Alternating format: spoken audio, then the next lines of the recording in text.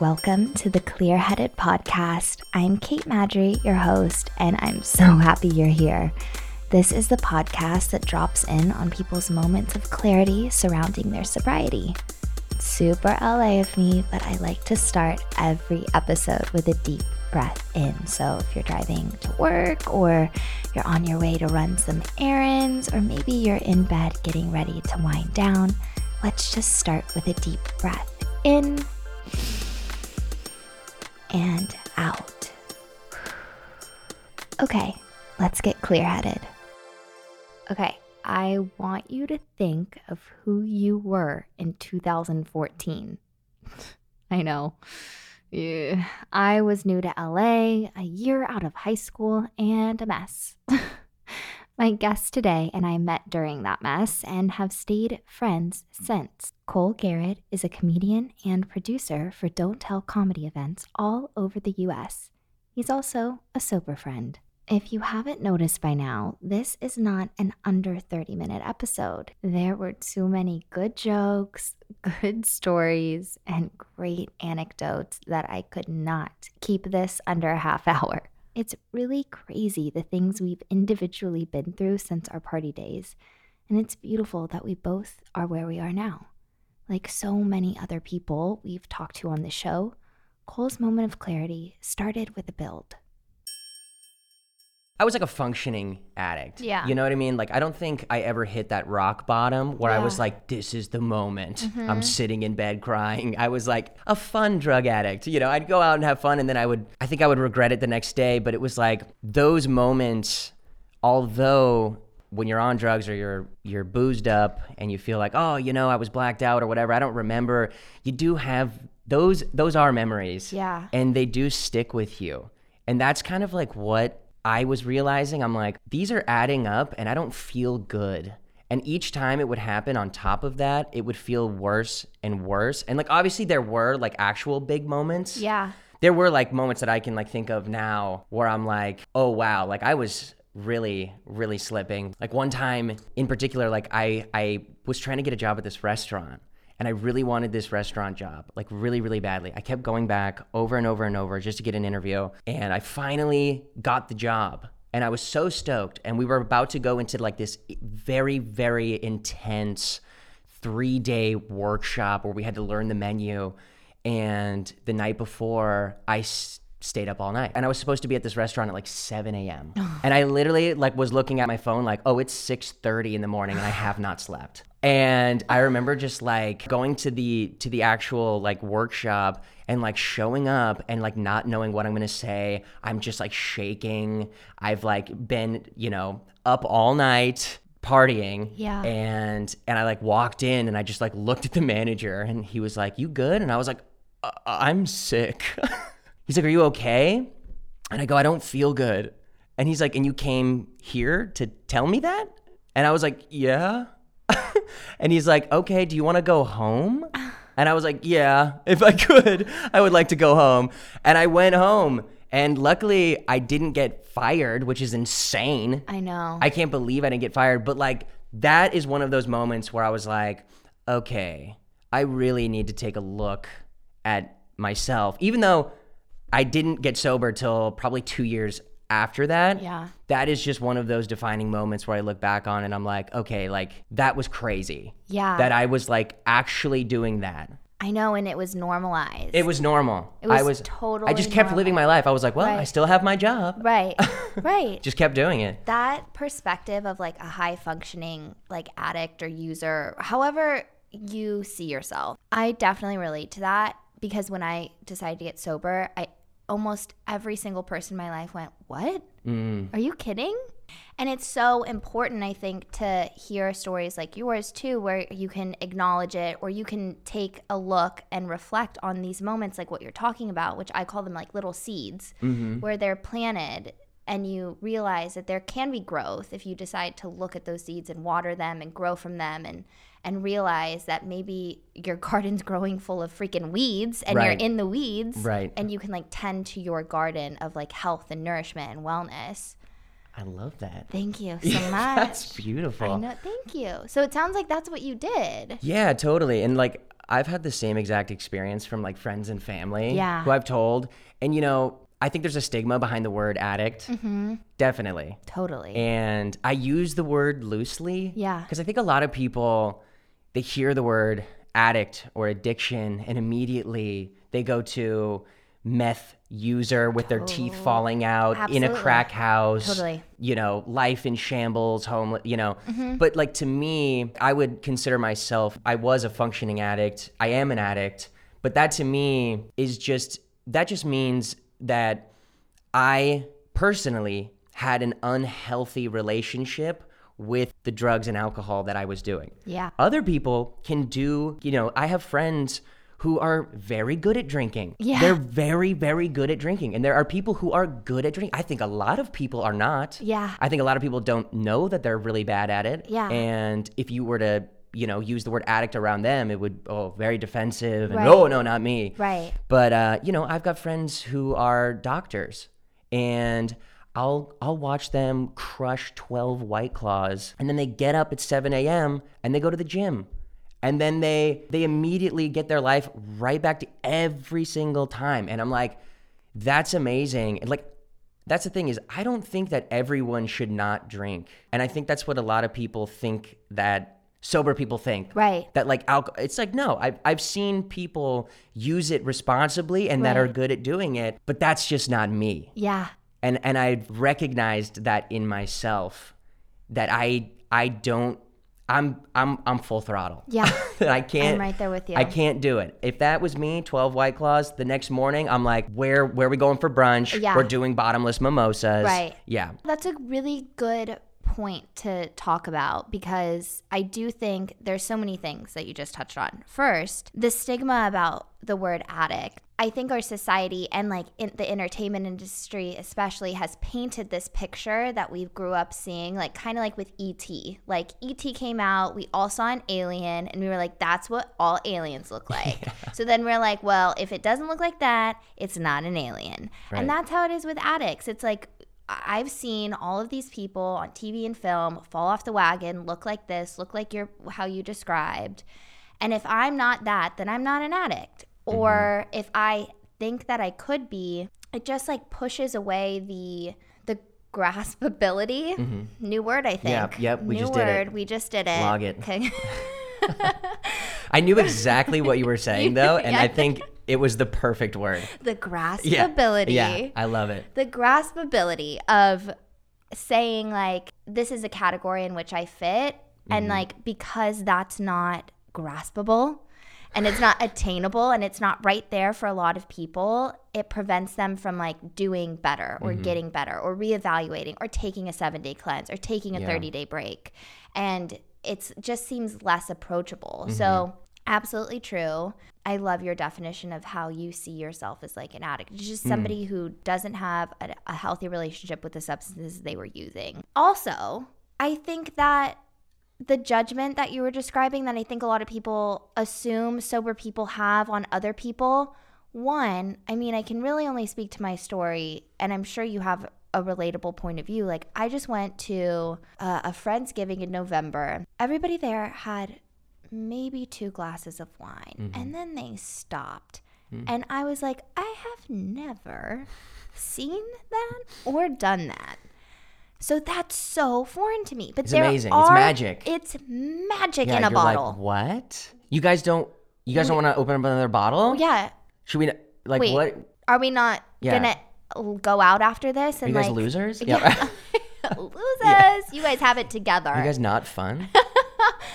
But the point is that there are people out there who don't have a necessarily huge unhealthy relationship with alcohol or with drugs. And but I also think on the flip side of it, my opinion, and I'd like to know yours too, I think anybody can get there. I think it's not super hard to get to an unhealthy relationship with alcohol because I do think it's like it's a substance. It's just legal and it's just a big part of our economy and our society. Yeah. And so, you know, taking stock of how you view it, I think is important. 100%. 100%. And I think that's not something that we do. I think everyone, not everyone, but many, many people sort of launch themselves into drinking before they've really like processed what it is, because that's kind of like, that's our society. You know what I Yeah. mean? It's like everyone's just waiting to turn 21. We spend 21 years of our lives just waiting Yeah. in the shadows. Just like it's gonna be my time soon. Yeah. And we see parties and drinking and drugs. It's so glorified in so many different ways. I mean, you see your parents do it. Like my parents were big boozes. Yeah. Big boozes. And so when I saw them drinking, I'm like, that looks like fun. Yeah. And you know, there's a lot of like, but you hear growing up, and I talk about this a lot too, when I'm talking to like other sober people, it's crazy because it's like, there's so much bad like language and so many bad expressions that are said so frequently. When you go, like you hear your mom come home, you know, she had a long day, like, ugh, you know, I am just having the worst day ever. I need a vodka. Yeah. And you grow up hearing that. Or, you know, my dad was a huge Patriots fan. And when the Pats would lose, it would be like, all right, break out the whiskey. The Pats lost. So it was like, oh, we're associating negative feelings. This is how we deal with negative feelings. Right. We grab booze. And you Right. like that, it sounds silly, but it's like that is instilled in you. You think Absolutely. like, oh, hell yeah, like one day I'm going to be able to like drink when I'm sad. Yeah. You know? Yeah. And when I'm happy. And when I'm happy. It's all the things. It's the all whole the- cycle. It is. And it's attached to every single event in life. I know. Every event you can tie drinking to. It's a weird thing too, sort of growing up and then, you know, going through all of those events in your life, birthdays, graduations, any type of celebration, Super Bowl, you name it, you drink on those occasions. And then so that becomes your norm. Oh yeah, we're going to go over to grandma's house or whatever, and we're going to crack a couple beers. Yeah. It's so-and-so's birthday. We're going to get, you know, lit. That's the weirdest thing when you get sober is removing the booze from those events and realizing, okay, like what does this mean to me now? What was that like for you when you first got sober? Like, if you can go back to your first 3 months or something. Yeah. What time of the year did you get sober? It was October. Okay. So you coming up on those holidays. Yeah, it was coming up on the holidays. It was actually so the first 5 months or so were like pretty brutal because you got Halloween, Thanksgiving, all the Christmas stuff. You've got New Year's Eve. And then in February, I had a bachelor party planned it was my buddies.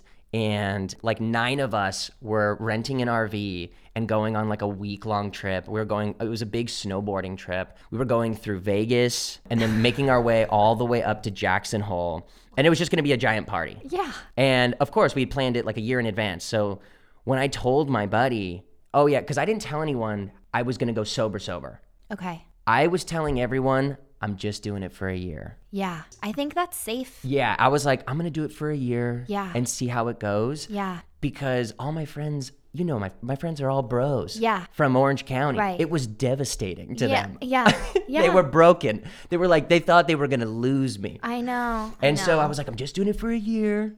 It's okay. Yeah. And so that was tough to like break it to my buddy who was getting married. He's like, but you're gonna drink on the trip, right?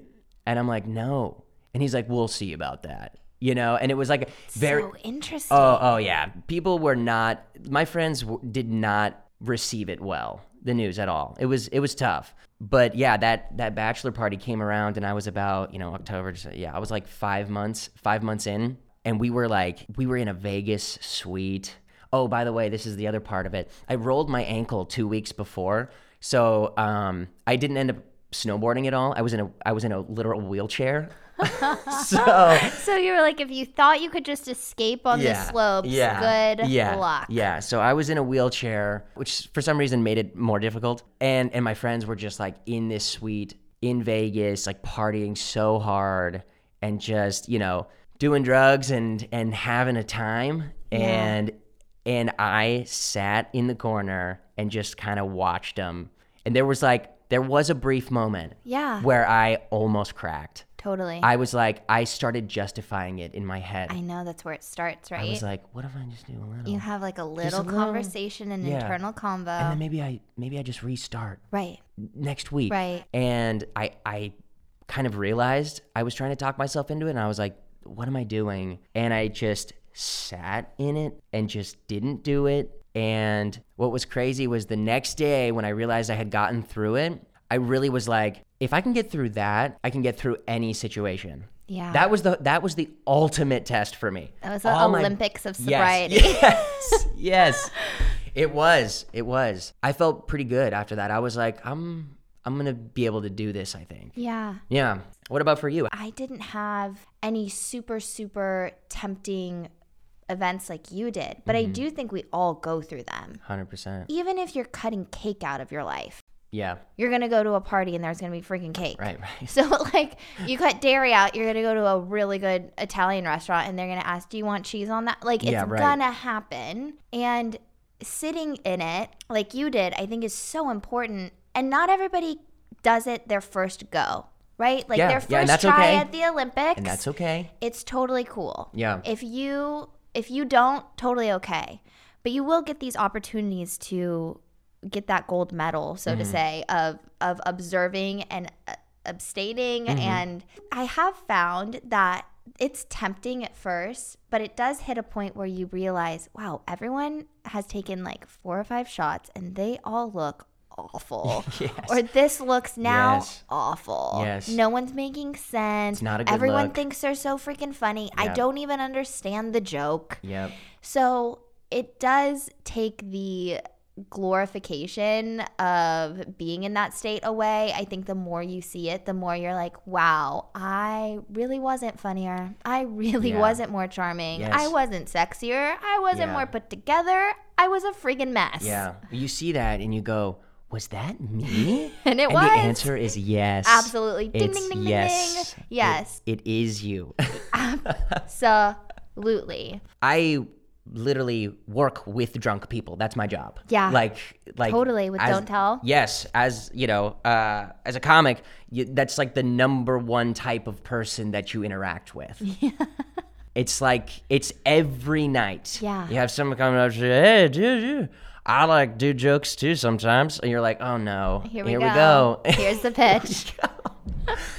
But it's crazy to see how people act and the spectrum of the type of person. It's like I mean, it's crazy too because you'll see like a dude who's like in his late 60s and he's just blasted Yeah. and so unaware, and you're like, you've gone your whole life not being self-aware. I know.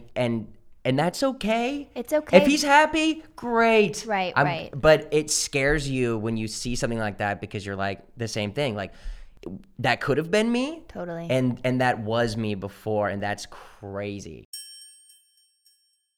Looking to enjoy a guilt-free drink at the end of the night or during a party? With Free Spirits, the ceremony and socialization of cocktails can remain without compromising taste or your well-being. Free Spirits honors the nose, taste, and mouthfeel of traditional spirits while skipping the fermentation process. Each one of the Free Spirits is infused with vitamin B3 and B6 along with naturally uplifting amino acids like taurine. So you're doing your body good. Want to join me for a better drink? Head to drinkfreespirits.com and get yours.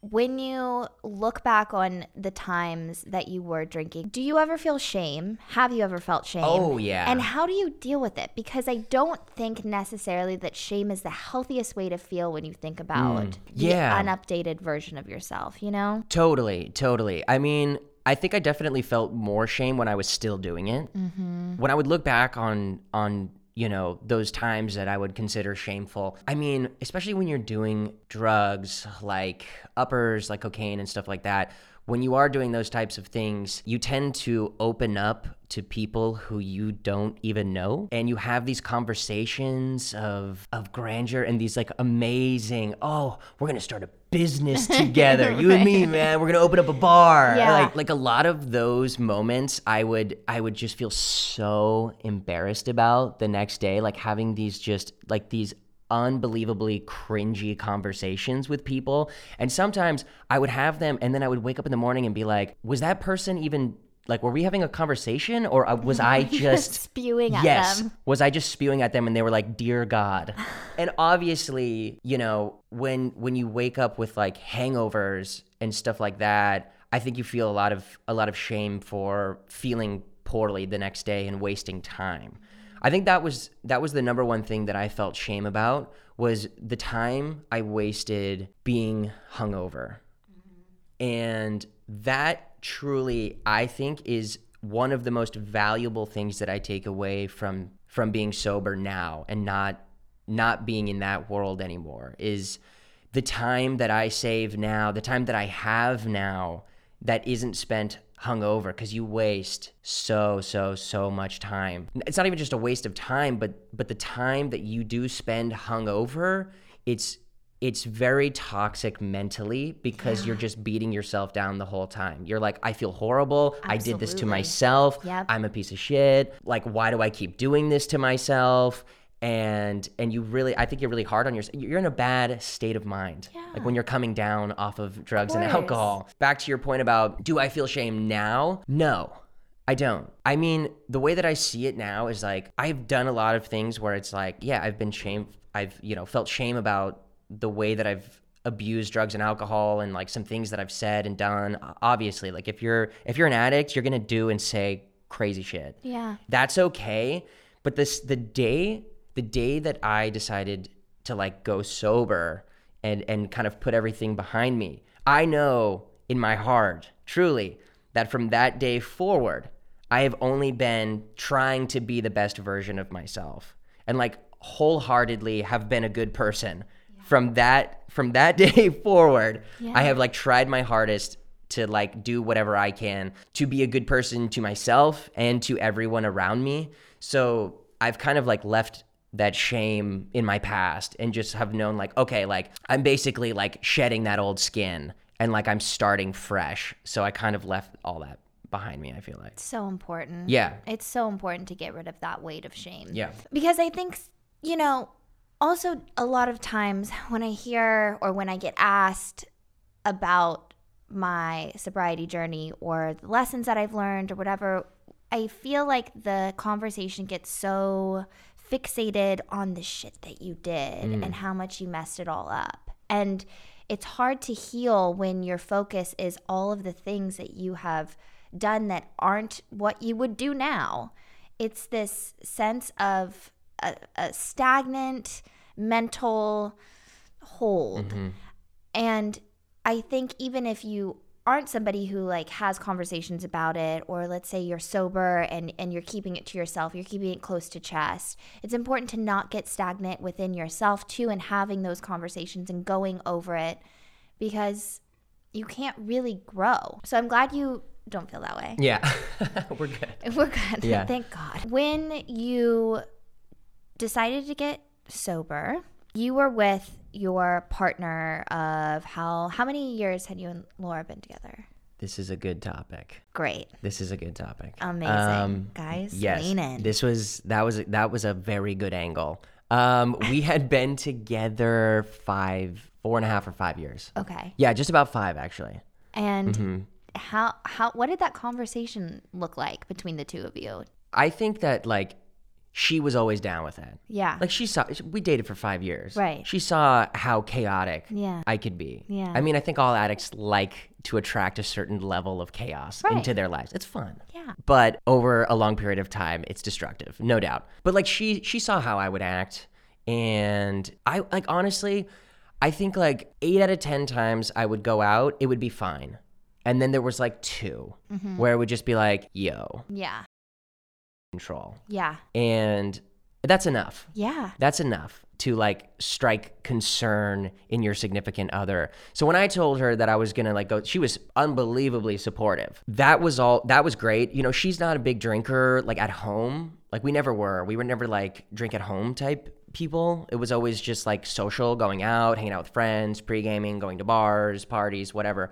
So that the aspect of our like home life didn't really change. So that was nice that it was always kind of like calm and like booze free in the house. But the hard part for sure was the social aspect, because I would always consider myself kind of a social butterfly, life of the party type of guy, like coming in loud, drunk, screaming stories at parties. Honestly, I thought that's who I was. I really did until like 2.5 years ago. I was like, oh, that's me. I'm that guy. I'm the guy who's like telling loud stories and joking and like getting everyone to take shots and having so much fun. And it was like, oh, I'm actually not that person at all. And I would go to these parties and I would just kind of sit in the corner and kind of like have small conversations. And no joke, 30 minutes would go by and I wanted to leave so bad. So bad. So that was tough, because we have, similar friend groups, and we'd all be hanging out and I would be like, I want to leave. And she would be like, really? Like again? And I'd be like, you can stay. That's fine. I have to leave.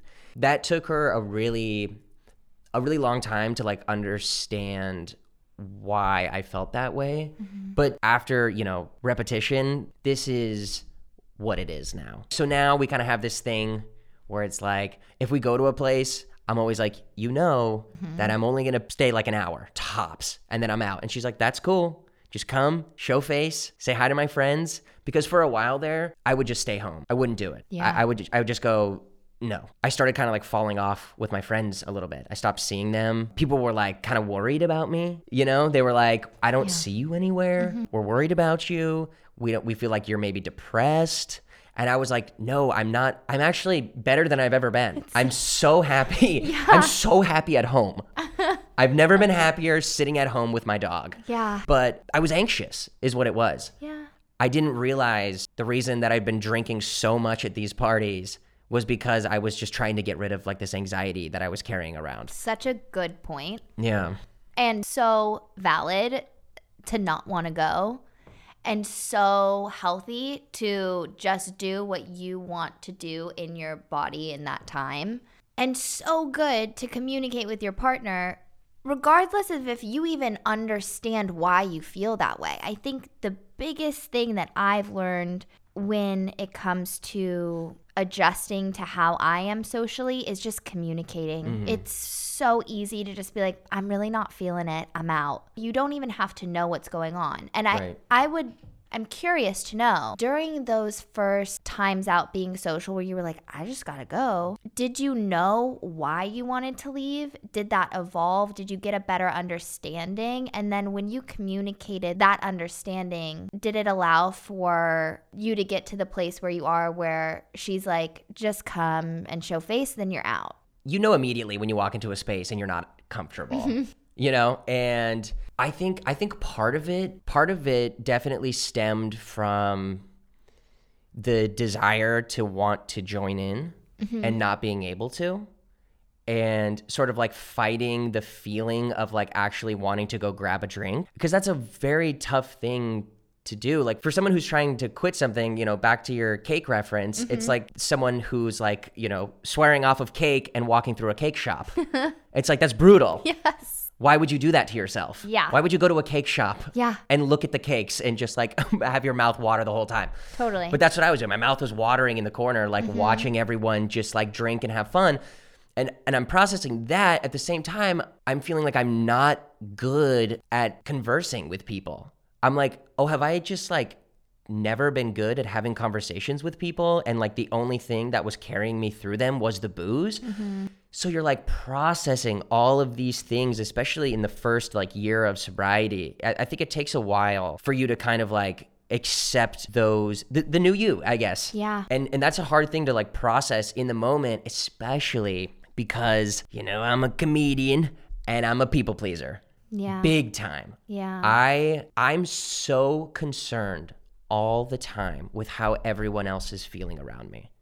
All the time. If there's a thing happening, I want to make sure that everyone's having fun, that everyone's laughing, that everyone is like, got a drink. Oh, do you need something? Great. And that changed drastically when I stopped drinking because I felt those things still, but I was processing so many other things. I was like internalizing all of these things and kind of like sitting in the corner and trying to figure out what to do with myself. Yeah. But I feel like the more time that passed and the more comfortable I became, everyone started to know. They're like, oh yeah, look, we don't even offer Cole drinks anymore. Because it used to be like, do you want? And it was like, no, I'm good. No, I'm good. No, I'm good. No, I'm good. And it's like, how many no, I'm goods can I do before I'm like, I gotta leave?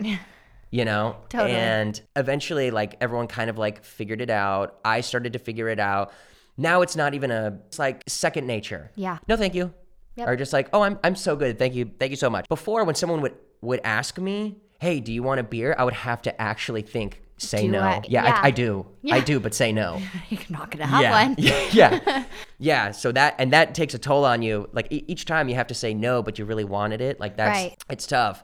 But I'm in a place now, luckily, where like I feel very comfortable in saying no, and I truly don't want it. Yeah. Also, when you're like a people pleaser, you want to have fun with people, and you don't want to be the guy who's not drinking. That was the hardest thing for me, was being the dork in the corner. It was brutal. Yeah. And I had to become the no guy, and I've always been a yes man. Yeah. Always. Yeah. You could get me to drink even if I had a huge interview the next day, you know? Mm-hmm. That's how those things happened, because someone could I knew I shouldn't do that before I had that giant workshop at 6 a.m. Right. But someone was like, how about we? And I'm like, okay, Right. let's do it. I want to make this person happy. And if I say yes, they're going to think I'm cool, and then we're going to have a great time, and it's going to be fun. So being the person who says like no to things, that was by far the hardest part of all of it. Me too. And I had to reframe my reasoning for saying no, that I wasn't saying no to life or to an opportunity. I was actually saying yes to life and an opportunity. It was just packaged in a no to that person. Yes. So I was saying yes to me every time I was saying no to a drink. And that kept me in that people-pleasing mode. I was just one of the people I was trying to please. That's great. What a healthy look. That's so good. And I have honestly never even thought of it that way. I think subconsciously. Right. You get But to like there. that's a great way to like present that idea. Thank you. Yeah. So if you're listening or if you feel like that's your biggest hurdle, because I think it's a super valid hurdle, just repackage it if you can. And if you can try to just think about repackaging your no's into yeses to yourself, I think it'll make it easier. And also like with what you did, which was say, I'm just going to say it's for a year. And maybe that year needs to be minimized to you're just saying, I'm just saying it for a week, or I'm just saying it for 30 days. Give yourself an out. Having that out ready on the tip of your tongue really helps you turn down those temptations. That's what I've learned. Yeah. I think you're right 100%. And it was, because that's a really healthy way to kind of trick your brain into making the hard decision, you know? And I think it was Dax Shepard. I was listening to one of his podcasts, and I'm gonna butcher this for sure. Cool. Even though I live my life by this, and I'm like, I don't even know if this is what he said exactly. This is what you took from it. There you Yeah, go. exactly. But you'll get the gist of it. He was just saying, like, as an addict, you like to live your life at a 10 out of 10. You know, you're really, really chasing high. You like adrenaline rushes, and you like these like moments of like absolute chaos and the purest forms of experiencing ecstasy. And all of that is like, that's drug culture, that's partying, that's like the best night of my life. You know, you go so hard. And he was just saying the best way to look at it is, you know, you can't sustain living at a 10. It's not sustainable long term. It's just not going to work. You're going to fizzle out. He's like, if you learn to live your life between a 5 and a 7, that is longevity. And he's like, and it's not always going to be the most fun, but you have to understand that that is where real life lives. Between a 5 and a 7. And it's okay that you're not at a 10 today. It's okay that you're not at a 10 tomorrow. And it's okay that if you're not at a 10 for the next week, those 10s will come in your life. You will have these little blips of these 10 moments in your life, and it's going to make them that much better when they do come. But if you can learn to just live between that, find peace between that 5 and a 7, and you're going to be so much happier. And that hit home like really, really hard for me, because I think you think, oh, I'm boring. Yeah. I'm boring. But you go, life is boring. Life is boring in a lot of ways. It's just like, and that's okay. Right. We get up, we do the same things, we eat, we go to the gym, we go to work. It's like, okay, nothing exciting happened today. Yeah, that's everyone. Yeah. And that's okay. Yeah. And there can be other things that you do to like try to like get more excitement in your life, but it doesn't have to be a toxic thing. Yeah. That ruins your life. Absolutely. That's a great point. And I also think boring, because like I would drink the most when I was bored, and then pandemic hit and you're sitting at home alone and you're freaking bored out of your mind. Dude, yeah. And there are times where life is totally boring. I also think that, I feel like I can say this with you because we both probably chase chaos in order to avoid boring. Totally. Sometimes when you get into that headspace, things aren't actually boring. They're steady, and it scares you. And you're like, what? So I try to think when I'm like sitting and I'm like, quote, bored, am I bored, or is it just steady right now? Do I just not have anything to worry about? Do I just have nothing that I'm maybe looking forward to? Is it just steady? Is that water still? And do I really want to wipe my hand in that water and make a freaking mess? Or can I just let it be still water for a little bit? Because it will get trickling at some point. Right, on its own. On its own. And then you're going to be present for that 10. You're going to actually remember that 10. Right. You're not going to have to go through your stories to look to see that 10 or Right. hear it from somebody else or whatever. Wrapping up, when you think about all of these tools, they call them like tools in your toolkit to stay sober or to get through the Olympics of being sober, what is a tool that you have found that you suggest people get for their tool? Honestly, I think this is one that's talked about a lot, but my best tool is like just like physical exertion, whatever that may be. Cool. Physical activity, finding ways to move your body. Because like there are ways to get these like endorphin highs. Like you don't have to run a marathon. You can run 1 mile. Yeah. And there are little moments that, because I think a lot of people, can turn to booze or they can turn to drugs when they're feeling depressed or anxious. Like a big one for me was anxiety, was just feeling like I had so much on my plate and I just didn't know where to direct these feelings.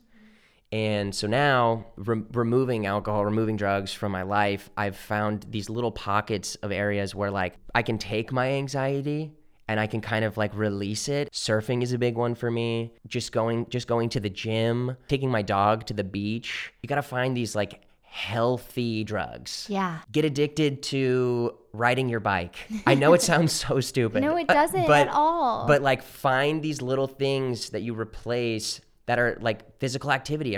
It releases endorphins. It makes you feel so good. That is by far the best thing I think you can do for your mental health. I love that. That and like reality TV shows. No. Perfect.